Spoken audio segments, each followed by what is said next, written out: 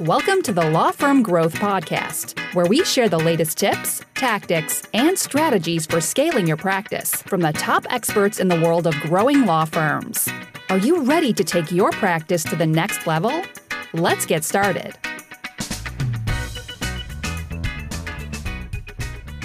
Hey everybody, welcome back and Happy New Year from the Law Firm Growth Podcast. I'm your host as always, Jan Roos, and I'm here with a super quick episode. Well, I wouldn't say super quick. This is actually one of the longer modules from one of our private courses, which is on operations and scaling your estate planning practice from within Casey University, which we have all of our private clients in. I thought that this was a really important episode for this time of year because it describes an opportunity that a lot of us probably have coming out of this vacation and how to either parlay that into more success for this year or potentially squander it, which I hope no one does. So I'll go ahead and transition this to the audio. If you guys are missing some context, that is sort of by design, but anyways, you should be able to pick up most of it. So let me know what you think and enjoy the module.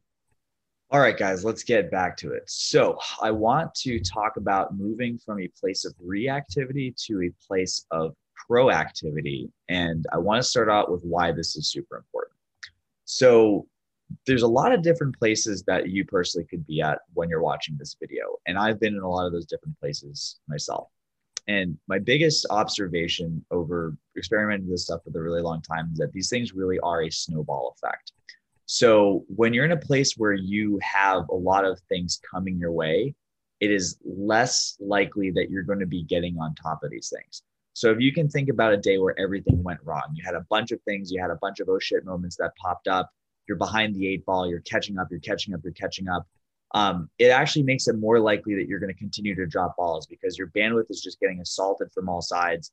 And it can just be a really, really bad experience. You can feel like you're in the spin cycle of a washing machine. It really, really sucks. And the other thing too, and this is just kind of a, dark but real truth to realize is that it's not likely that you're going to go through a day like that and have the best start to the day after it. So the more reactive stuff that you have coming your way, the more likely it is you're going to get to a place of more reactivity. And that really just personally sucks. And it's also not the best way to move your business forward. But anyway, when we switch over to the other side too, the more margin that you have, there's ways to invest that margin and there's ways to squander it, right? We don't want to necessarily take the margin off the table unless that's something that you consciously decided to do. But if you have a place where you are have some time, there's a lot of ways that you can invest that into systems to make sure that you have more time the next day, so on and so forth. So basically, I do really consider these things snowball effects in every direction. So I want to talk about ways that you can maybe, again, you're never going to stop the reactive stuff. And I'm actually going to make some distinctions between stuff that really truly is reactive and stuff that's voluntarily reactive. But if we can turn off, a couple of the faucets that might be going into the bucket of things that you have to do for a while, it's more likely that you're going to be able to get on the right side of that equation and consolidating to a point where your day-to-day is better and you're going to be getting more stuff done in your business and your role. So let's talk about the top culprits. So kind of piggybacking off this deep work section, the things that will generally piggyback and get you, the things that are going to get you more reactive. These are the things that tend to distract me the most. I think these are pretty general. So number one culprit, I would probably say in the modern day is email. I'm going to go with app notifications. And I'm going to say phone calls as the third thing. So I want to take a quick thing as well. And then there's, let's just take a little detour and talk about stuff that's truly reactive versus voluntarily reactive, right? The big one too, and this is something that, what's reactive, what's really reactive, what's really urgent, let's say. Now, the biggest thing that I will say that is the really urgent thing, and there's going to be an asterisk on this, there's a few things that will generally be urgent. So if you guys have a situation with a client emergency, or, if you're still practicing in any court-based in other practice areas and you need to show up to court or something happens, or there's an opposing opposition or something like that, that is stuff that cannot wait. But there are separate channels to end up doing that. So there's a lot of other things that will present themselves as urgent. If somebody wants something faster, there's a lot of these situations where people are kind of taking this, squeaky wheel gets the grease approach. And that's not necessarily something that is going to be the best for them. We have to set standards, and I'm going to get into that in a later section, but basically setting standards with your team and clients is kind of an important thing. But there's one thing that's really, really important. And I will say that that is any sales / intake / revenue generating activity. Now, this is the caveat. I'm going to put an asterisk here. There is a very, very well measured and something that we are recommending wholeheartedly elsewhere in the course, which is responding to people who are attending the webinar, people who are reaching out as quickly as possible. But the asterisk is that you don't necessarily have to be the person who does it. So this is why we created stuff like the ISA program. This is why, it's always highly recommended to get somebody to help you out with this kind of activity as quickly as possible, because that actually does respond really quickly. But other than that, it's really important to distinguish between stuff that's truly urgent. Things will explode. There's a bomb that will go off, and people who are presenting like they are a bomb. We're going to get into how to kind of get around that too. So if stuff isn't really urgent, we need to be able to basically separate that stuff out and provide a channel for it, because we don't want to stop. We don't want to have bombs going off all over the business, but we also need to have the ability to set standards and that kind of thing too. So I'll get back to that in a little bit. But anyway, email. Very, very good quote that I always heard is that email is where other people assign you a to-do list.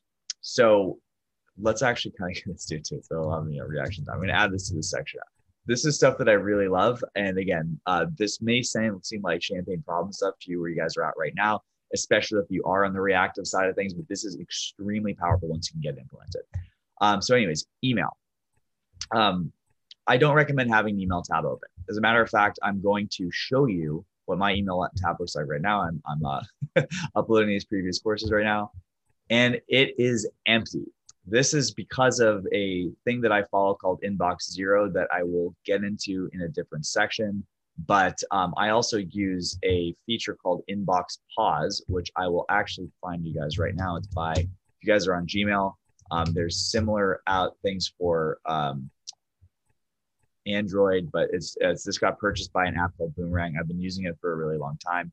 And basically, this is what we end up having. So this is going to actually prevent you. So the reason that I have this, normally I don't have this tab open.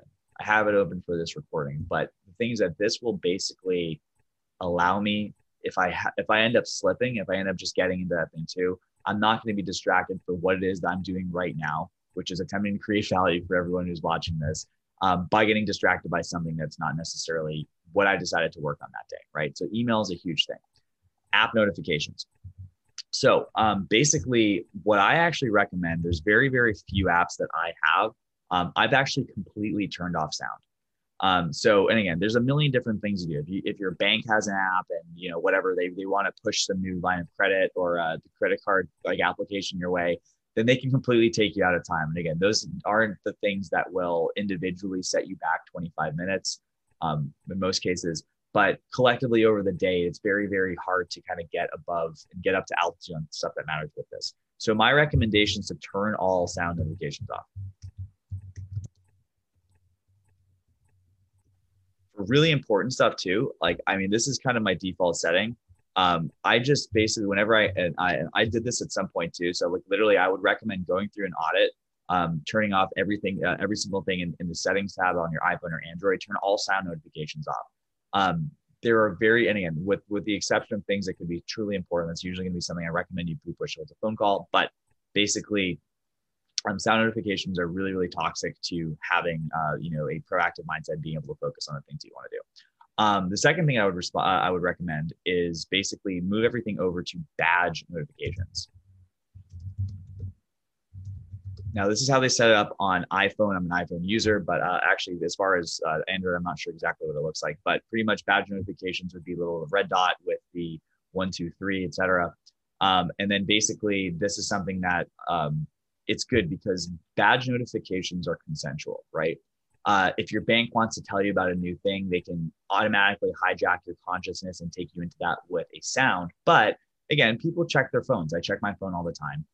If you have those lock screen notifications, it can, not necessarily a direct hijack the same way as a phone ping can, but it's able to do it. But However, if you're saying, I'm thinking about my bank, you navigate over to the bank app, then if the notification's there, then you can choose to engage with it or not. So it's not pushing your way. And this is really the thing too. Again, we're trying to shift from reactivity to proactivity, and the apps that have taken a piece of everyone's life is a big part of that. The last thing I'm going to do is basically try to arrange your home screen in a way that isn't urgent stuff. So there's also one really interesting thing too, and I'm going to kind of get to this as well. I will add this as maybe this, I guess this kind of falls into the thing too. So if you have something like, messengers, Slack/messengers, let me just put this here too.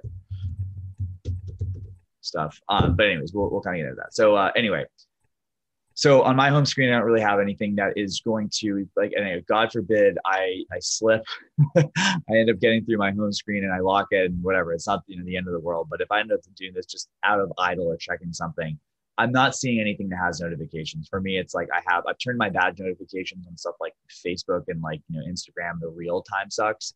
And now let me just actually add this too, or none for real time sucks. And you guys know what those are if that's what you are. But basically, I have stuff like the weather app, podcast app. I never have notifications on my podcast. I'm just gonna open it up. I can see if I have stuff to listen to or not, right? So try to, and it's the same thing too, the same principle as the inbox zero, right? If you get there and there's nothing there, it's not going to, completely take over your whatever it is that you meant to do and lose on that. The other thing too is that I actually recommend taking. I started doing this when I was on vacation, but I took Gmail off of my phone. I took my mailing app off my phone. I can actually log into it through a browser. The interface sucks, but that's good because I don't want to be doing work on my phone in general, because that's just, it figures out a way to fit into all other areas of your life. And guys, by the way, if this stuff all sounds like, wow, Jan, that's super awesome, I wish I could get there, but I have a freaking business to run. We're going to get into how this can actually work out and get to the point where you're actually going to be able to do this and have good success with what you're doing. It does not have to deal with hiring a flotilla of people to handle these problems for you, believe it or not. Next thing to Slack/Messenger, I make liberal use of logging in and out of this. It's actually surprising. I happen to be logged in right now, but usually if I'm on a consultation call, if I'm trying to do some deep work of my own, I will delete Slack. I've also deleted Slack off of my phone. I try to turn sound notifications off to this. All right, and the last thing is phone calls. So pretty much, I'm going to get into this in a little bit more depth, but basically I try to make phone calls the main way. If there's kind of a situation where, hey, it's an emergency, you can reach me here, that's that. We're going to get into this in the setting expectations side of things, but in general, if you have a situation, I will turn my phone off or I will turn on Do Not Disturb. So turn on Do Not Disturb when you are really needing to work on stuff. And again, so I've kind of actually, I wrap this into this next one too. So, what, actually, I'm going to go ahead and put this to the next section because this has kind of been a longer thing. I wanted to keep these short, but we're going to get this. The question of, Jan, that sounds nice. I'm glad you have the tools and the tricks, but how do you actually do this and not have your business blow up? And we'll get into that in the next section. Thank you for listening to the Law Firm Growth Podcast. For show notes, free resources, and more, head on over to casefuel.com/podcast. Looking forward to catching up on the next episode.